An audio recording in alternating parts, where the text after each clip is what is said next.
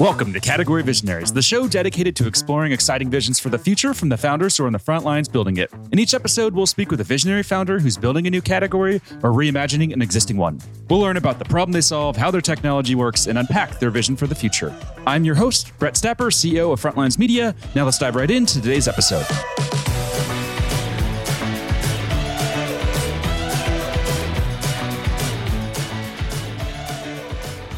Hey everyone, and thanks for listening. Today I'm speaking with Brandon Daniel, CEO of Exiger, a supply chain and third-party risk management platform that's raised over $160 million in funding. Brandon, thanks for chatting with me today. Hey, thanks. It's good to speak with you. Yeah, no problem. So to kick things off, can we just start with a quick summary of who you are and a bit more about your background? Yeah, so as you mentioned, I'm the CEO of Exiger, which is one of the largest supply chain management and supply chain risk management software companies in the market. I have about 20 years of risk management experience as a practitioner.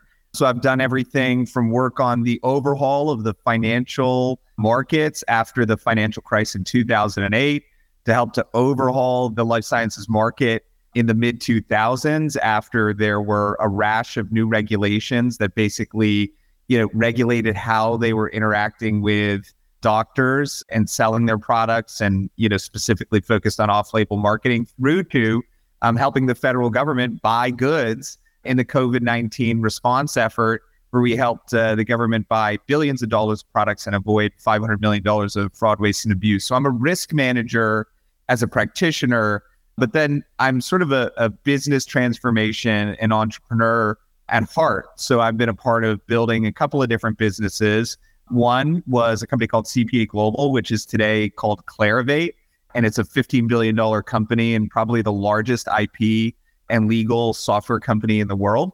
Another company that I built was a company called Clutch Group, now part of Moray Global. And then finally, the company that I'm in today, which is Exiger.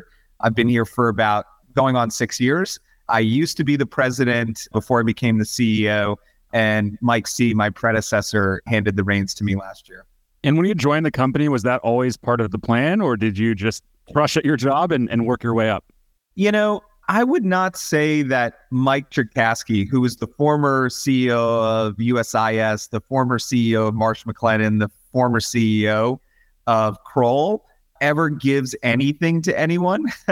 I think the plan was there was a requirement for succession.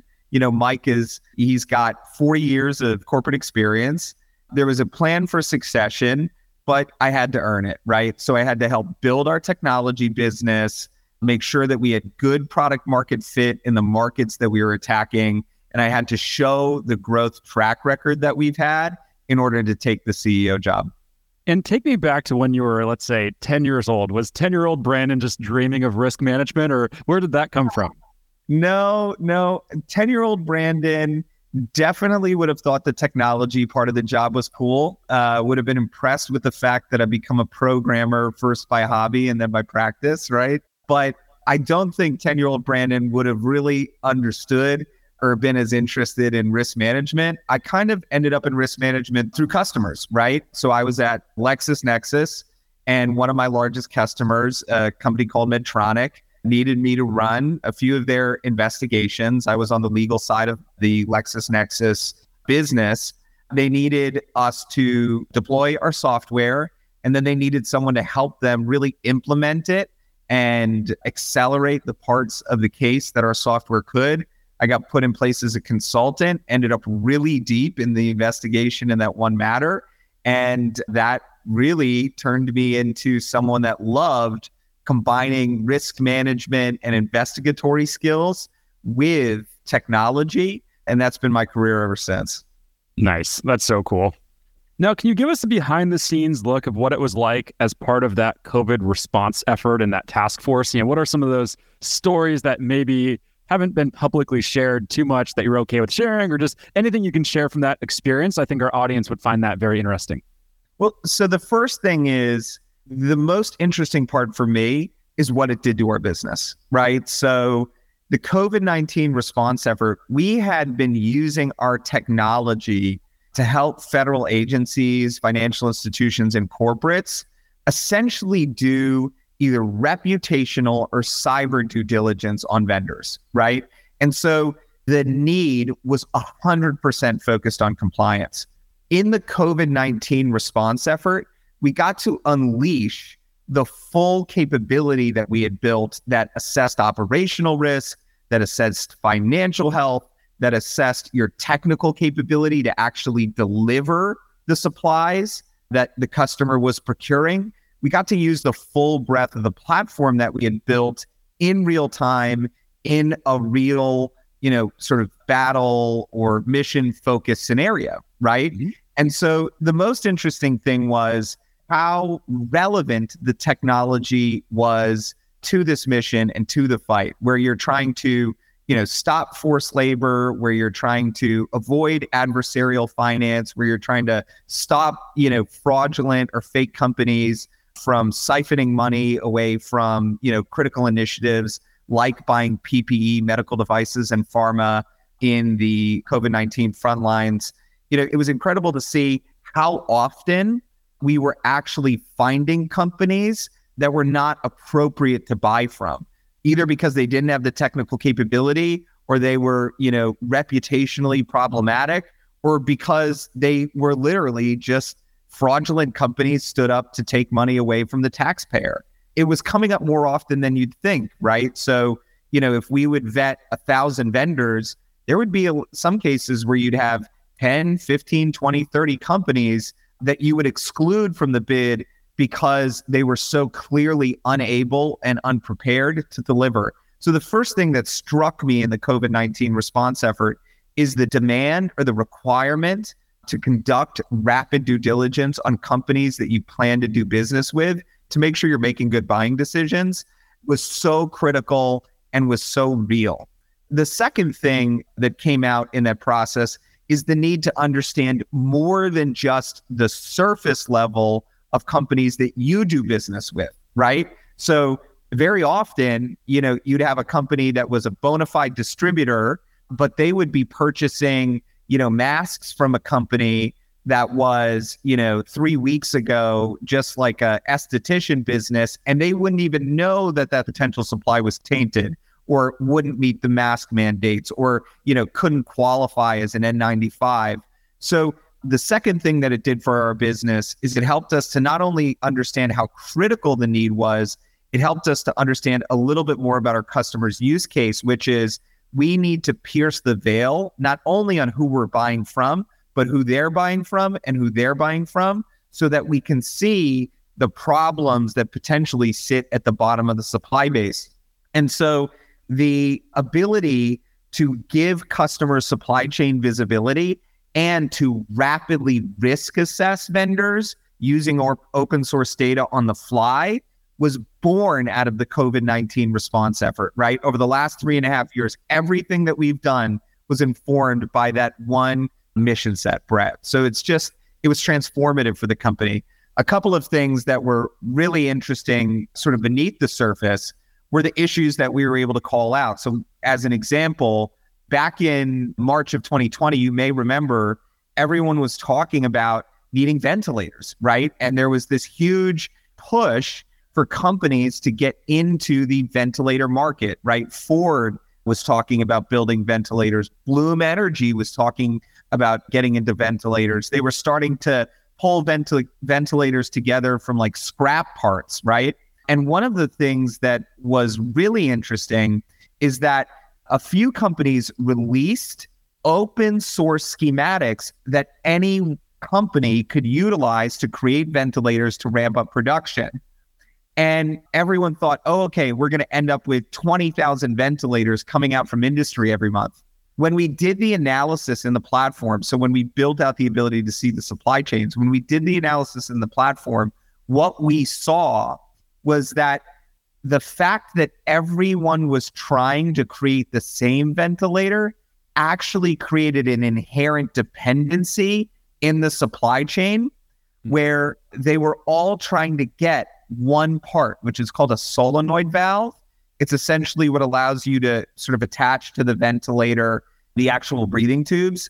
That solenoid valve that was attached to that commodity ventilator was only made by one company in the world. And that company was a small company based in Italy. And that company based in Italy had essentially sent all of their employees home. So, you basically have this negative externality from something that was extremely, sort of egalitarian for companies like Medtronic and ResMed to do, which is to release these open source schematics that people could start trying to build themselves. You have this negative externality where this one company then becomes this critical supply chain dependency and no one knows it, right? So the other thing that it illuminated for us, was the sort of frailty and the dependencies that we have in our supply chain that no one could see, no one knew about until we were in a crisis, and the requirement to change that, to add visibility. One of the other interesting things from the COVID-19 response effort was the amount of effort that went into securing the supply chains from a cyber perspective. I think one of the coolest things that the government did, and we were a part of sort of assessing all of the suppliers along the COVID supply chain logistics. One of the coolest things that the government did is actually we did the cyber assessments. And if we found a critical supplier in the logistics of the COVID-19 vaccines or medicines, they would actually reach out to them, and like CISA and DHS would offer them services to help them increase the resilience of their cyber infrastructure to make sure that they could remain a part of the COVID-19 supply chain. I always thought that was an interesting way to sort of interact between a private entity and a public entity to sort of like reach out and ensure that you've got the expertise, that you've got the funding, that you've got the skill sets that you need to become cyber resilient, basically like proactively mitigating risk for the company. Using open source data was another really cool example of something that was totally novel that we did in the COVID-19 response effort. It's interesting to hear it from your side because I was on a different side of this. So I was working with a vendor and I was an advisor for a vendor called SIO2. And they were part of Operation Warp Speed, and they won a contract, I think it was $150 million to supply vials to the government for Operation Warp Speed. And what I saw there was just, for lack of a better description, it was insane. The growth that they saw from being part of Operation Warp Speed completely transformed their business. I think they'd been around for like 7-8 years, something like that. They were very heavy in R&D, and I think they were struggling a little bit to get adoption. And then the second they won that contract, it seemed like the floodgates opened and they just got a lot of trust and credibility from being part of those efforts. Did you guys experience something similar? Did you get a lot of that trust and credibility by being part of this task force? And then was that able to translate into business growth for you? The answer is absolutely yes. So being a part of the Joint Acquisition Task Force, being a part of Operation Warp Speed, what it did was it set us apart from our competition, because our competition was all in the sort of bidding process, in the pilot process at the very beginning of the COVID-19 response effort, right? They threw every technology in the world into the basket of tools that those Operation Warp Speed and Joint Acquisition Task Force product owners had available to them, right? Mm-hmm. And so when people saw our ability to quite literally do diligence on 11,000 companies and illuminate 30 markets and to support billions of dollars of transaction decision-making, that reverberated through the federal government. So we ended up getting a contract through GSA to support a federated information sharing, utilization, or use case for our software across the federal government for all of supply chain risk management. So we saw the federal government recognize the unique nature of what it was we were doing, utilizing open source data to get supply chain visibility.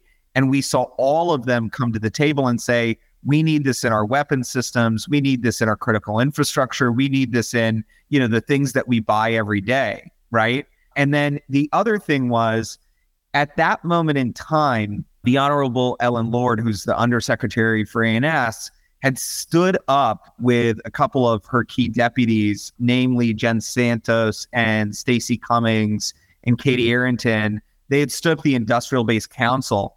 And what they were quite literally doing was showcasing the data that we were producing every day on the markets, on the suppliers, on, the buying trends, on the places where we could get reliable sourcing and ethical sourcing and where we couldn't, right? Mm-hmm. And so what we ended up seeing from that was a huge amount of growth, because then those cloud companies that were involved in the Joint Acquisition Task Force and the Operation Warp Speed Task Force, they were all immediately privy to how our technology worked and how it was differentiated. So they became customers.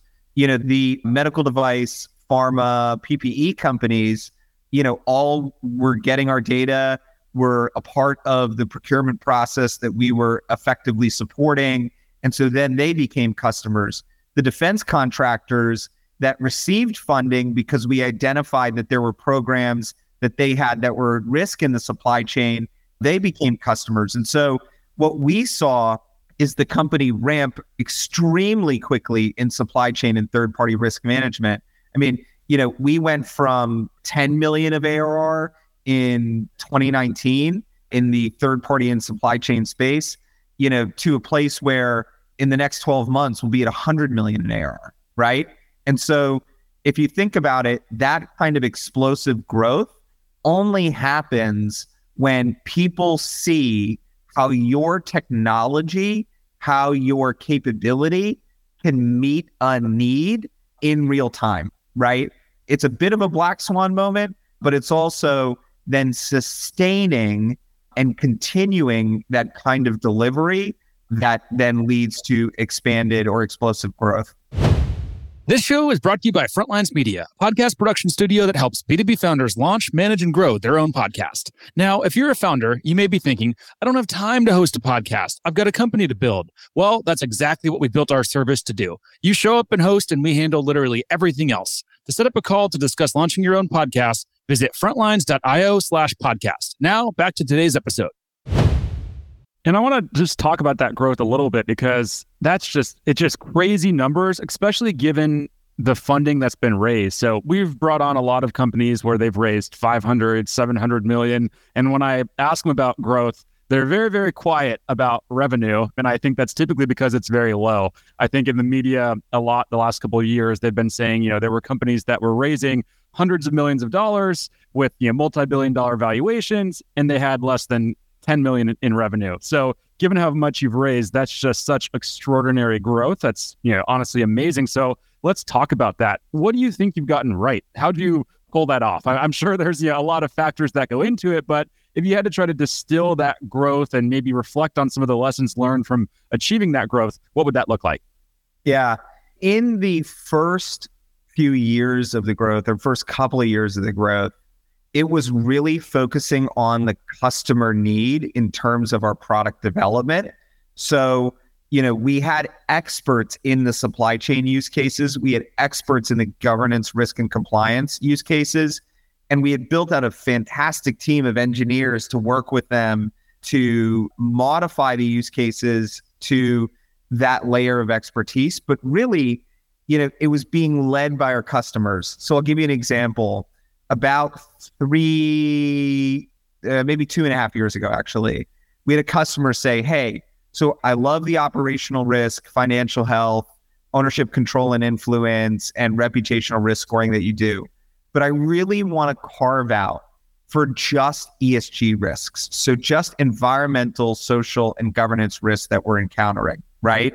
And so what we did was we focused on a rapid, iterative, customer-informed development plan to carve out from our other risk scores the things that were specifically focused on environmental risk management or decarbonization or climate change, the things social bucket that were about forced labor or about health and safety or some of the other issues that are aligned with sort of the S piece of ESG, and then looking at cyber and sort of corporate directors management for the governance side.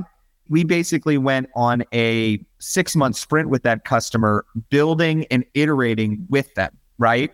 And so one of the things that we did was, as long as it was in the use case of third-party and supply chain management, we were pretty flexible on allowing our customers to bring us into new areas that allowed for additional share of wallet or allowed us to get, new economic advantages or, a better economic moat.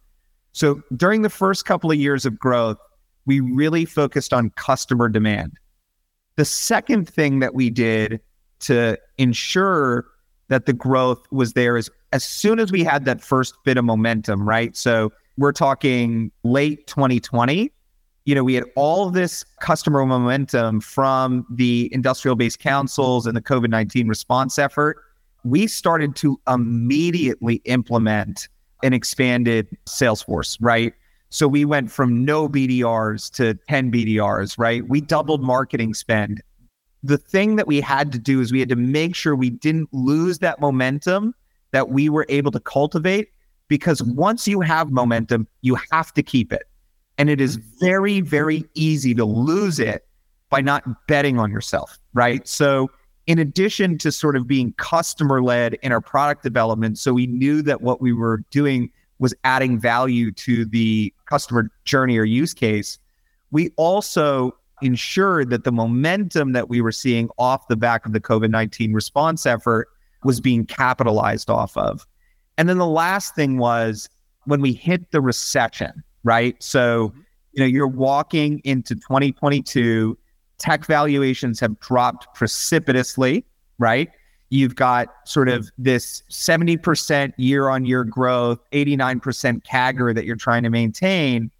You're sitting there and you're thinking to yourself, well, I've got two options. I can either continue to invest in the scale and burn, or I can basically take a little bit of the foot off the gas off of growth, and I can get to EBITDA positive on a sustainable basis so that I can just weather the storm, right?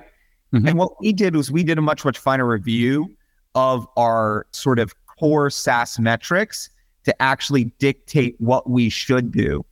And what we did was we identified that, one, our data hosting, or actually our overall hosting costs, our data costs, and our essentially services costs, like the open source services that we were using, that we had grown them on a consumption basis and hadn't reset them now that we had gotten to an economy of scale.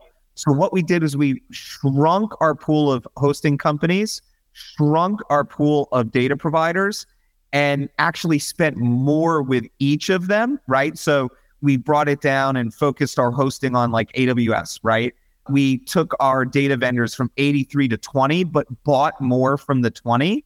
Mm-hmm. And basically what it allowed us to do is to cap those costs so that as we scaled up in terms of revenue, we would get the delta between what had become cap costs that might have been at, higher rates than previously feasible, right? But we got the benefit of cap costs as we continued to scale. And we knew that we would scale, and we knew that we could dilute it in unit economics, which has come to fruition. In fact, every net new dollar that Exiger adds in terms of software revenue equals 90+% gross margin that falls to gross profit, right? So the unit economics that we've achieved by, focusing on the elimination of waste in hosting and consolidating and building strategic partners on the open source data side has been phenomenal. The second thing is on services, there's a lot of work that can go into, like we were using a translation services example. There's a lot of work that can go into nuancing when you do or do not need a service, right? And we had just sort of taken this, blunt instrument approach to translation as an example, and it was costing us a few $1,000,000 a year. And what we did was we said, okay, the URLs that we're bringing in, the open source data that we're bringing in, we're going to build a cache of that. And all we're going to do is, if that URL already exists in the cache and has already been translated, we're going to use that translation, right? And then we said, what we're also going to do is we're only going to put through the translate function, data where translation is required for the core function of the product, right? So we don't need to translate names of companies. We already have that built into the way that we screen and match companies. So we made that one change, and it took it from $2.5–3 million of translation all the way down to about $150,000 a year. So we first looked at our total, cost of goods sold and OpEx, and we identified where there was waste that had come out just because we were, 100% focused on scale and not focused on efficiency. And that ended up generating more margin. And then what we did is we said, now that we have that margin, we are going to invest it in sales and marketing because we have to push through the headwinds of the recession. So we still got to EBITDA positive, but what we did is we took all of the benefits of these efficiency initiatives and stuck it into sales and marketing to make sure that we could maintain our growth rates without trading our long-term sustainability. And that goes to your efficiency of funding point, right? Like we tried to self-fund essentially the doubling of our sales and marketing team from 10 to 20 million. We tried to self-fund it with efficiencies and waste removal, which we were able to do. And then what that allowed us to do is to say, okay, so we've invested this money. Are we willing to take a hit on our sales efficiency numbers for the next year, live with the cash trough of, taking on new reps, taking on BDRs, taking on marketing investments that aren't going to lead to MQLs until, 2023. We hit the I believe button on that, right? And it's accelerated our ARR capture significantly, right? So like we're $2 million ahead of our bookings targets for April, $2 million in bookings in excess of what our bookings target was. So we're $2 million above ARR for April. And now that's all flowing through into the P&L, and it's creating, net new cash that, again, we can reinvest in the business, that we can put into product, that we can put into mechanisms to ramp. So, you have to make trade-offs, right? And so what we did was we looked at our overall enterprise and we said, okay, we've got to focus on efficiency, generate new margin. Then when we've got that new margin, we have to reinvest it into the sales and marketing area and say to ourselves, we're okay with a sales productivity issue in 2023 because we know that it'll have the benefit of ensuring that we maintain our growth rate, right? And what that has done for us is not only had that effect of maintaining the growth rate, but actually accelerated and seen higher benefits because our customers have largely put us in a non-discretionary bucket as a critical technology area. So we didn't see any headwinds as we anticipated. We started to outperform, which is a great result, right? Yeah, that's so amazing. And when it comes to customers, what's the split between government and private companies? Yeah, so it's about 50-50. We've seen lots of defensive sort of acyclical growth in the government. And, the government is focused on one thing right now. It's getting our supply chains right. It's making sure that the products that they're buying are resilient, compliant, and cost effective, right? And in the commercial space, we're seeing also continued acceleration because they're trying to solve the same challenge. So right now, the ARR split is about 50-50.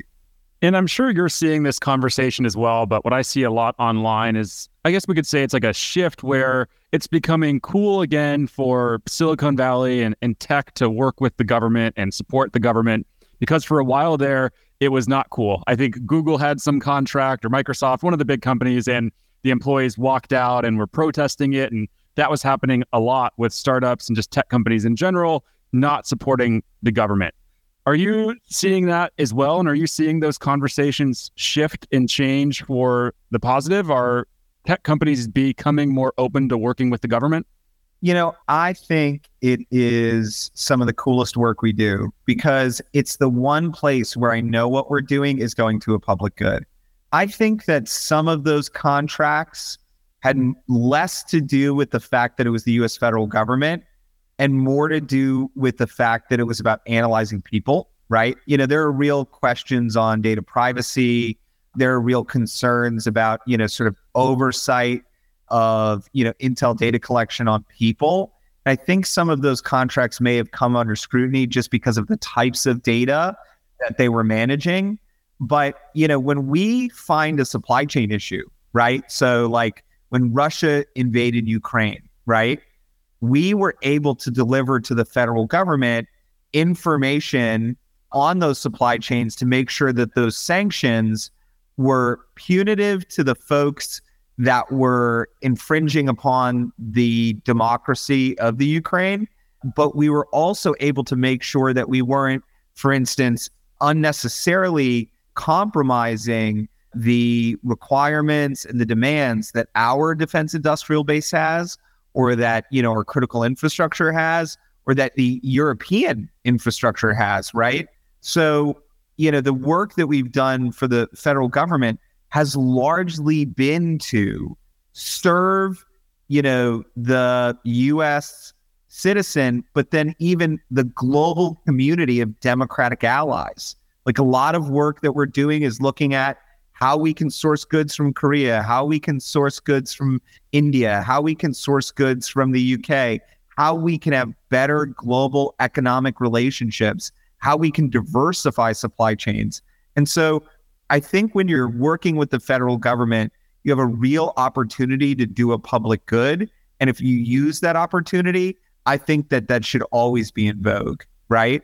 But the other thing about the federal government is that the federal government is trying to make sure that it is cool to be a vendor. And so they have redesigned their procurement practices to be adaptive, faster, and smarter. They have made it so that you're able to prioritize your development of your product in a way that they're able to be a good customer and partner in terms of IP, in terms of funding.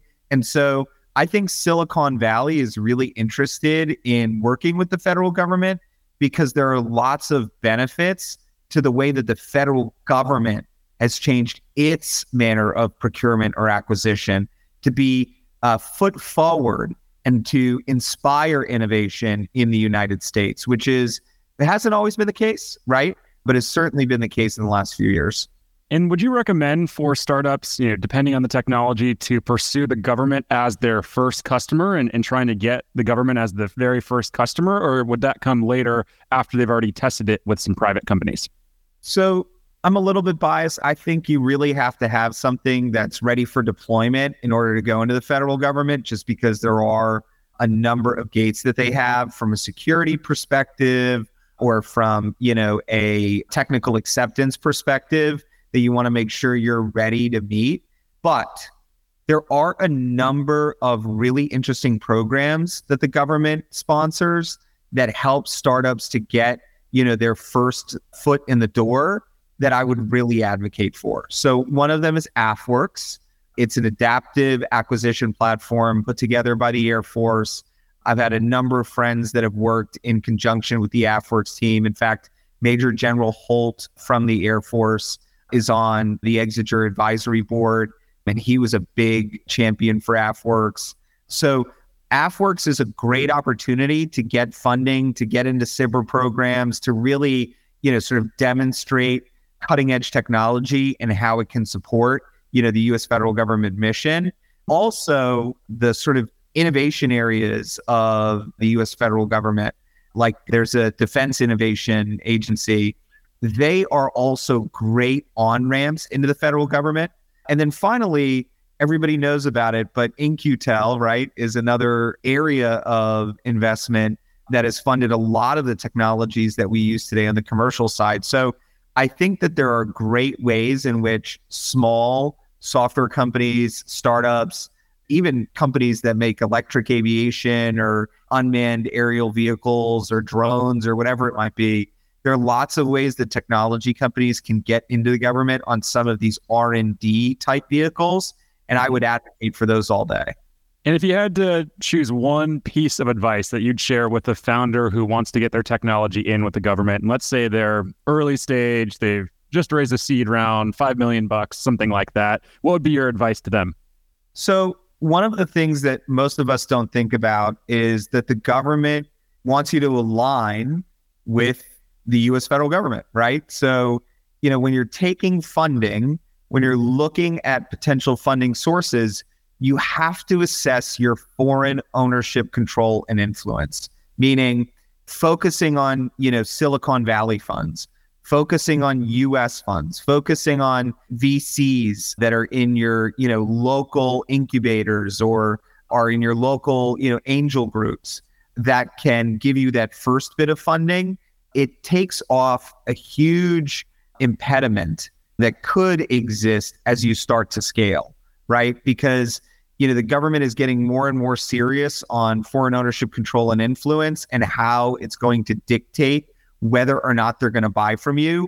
And a lot of companies, especially the largest technology companies, are starting to account for this as well, because they've got large federal government contracts in cloud hosting or in services or in large-scale technology deployments.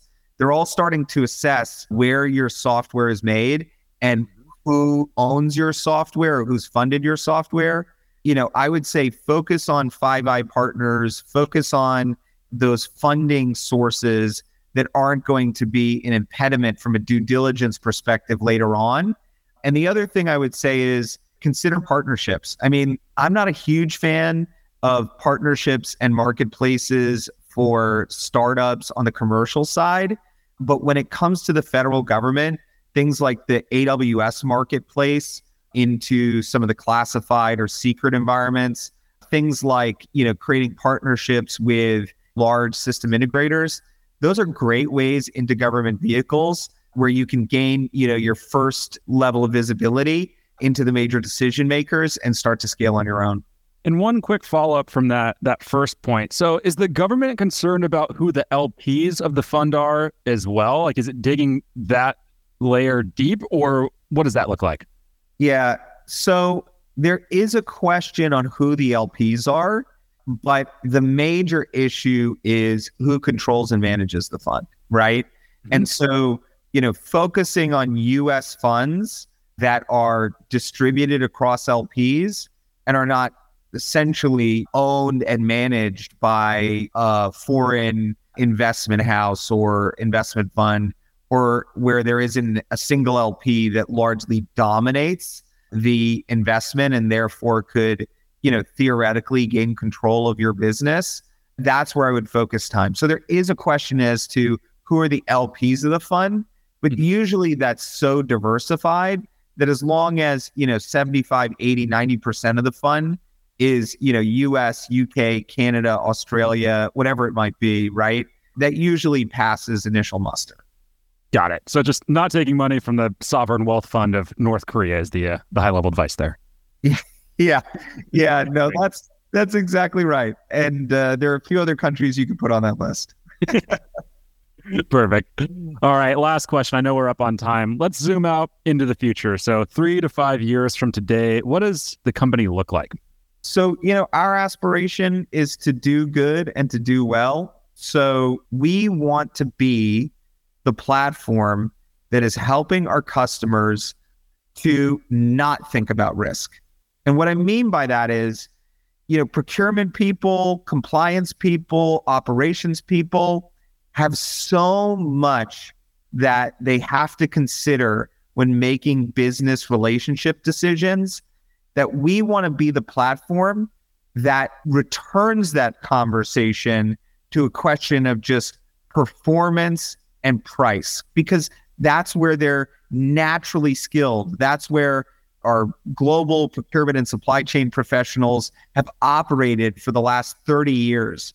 And what we're trying to do is make it so that the risk management aspect of it is something that the platform is providing you insight into if and when you need to know it, right? And so the way that I think about our future is we're making the world a safer and more transparent place for our customers to succeed.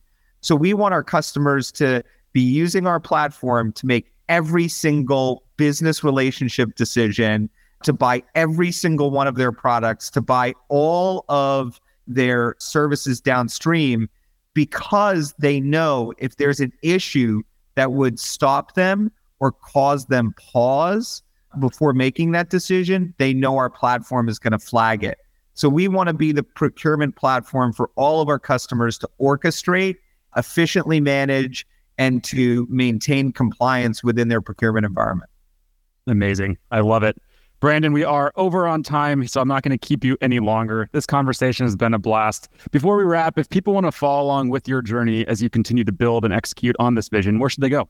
So Exiger.com is a great place. The other place is actually our LinkedIn feed. It's got all of the events that we're doing. It's got all of our thought leadership. And then most importantly, it's got all of our acquisitions. So you can see how we're continuing to build out our total addressable market and the impact that we can make for our customers. Amazing. Brandon, thank you so much for taking the time. I've learned so much from you on this episode. I know it's going to be a hit with our audience. They're going to love it too. So thanks so much for taking the time and sharing such tactical and valuable insights. Really appreciate it. Yeah, thank you, Brett. Appreciate your time. All right, keep in touch. This episode of Category Visionaries is brought to you by Frontlines Media, Silicon Valley's leading podcast production studio. If you're a B2B founder looking for help launching and growing your own podcast, visit frontlines.io/podcast. And for the latest episode, search for Category Visionaries on your podcast platform of choice. Thanks for listening, and we'll catch you on the next episode.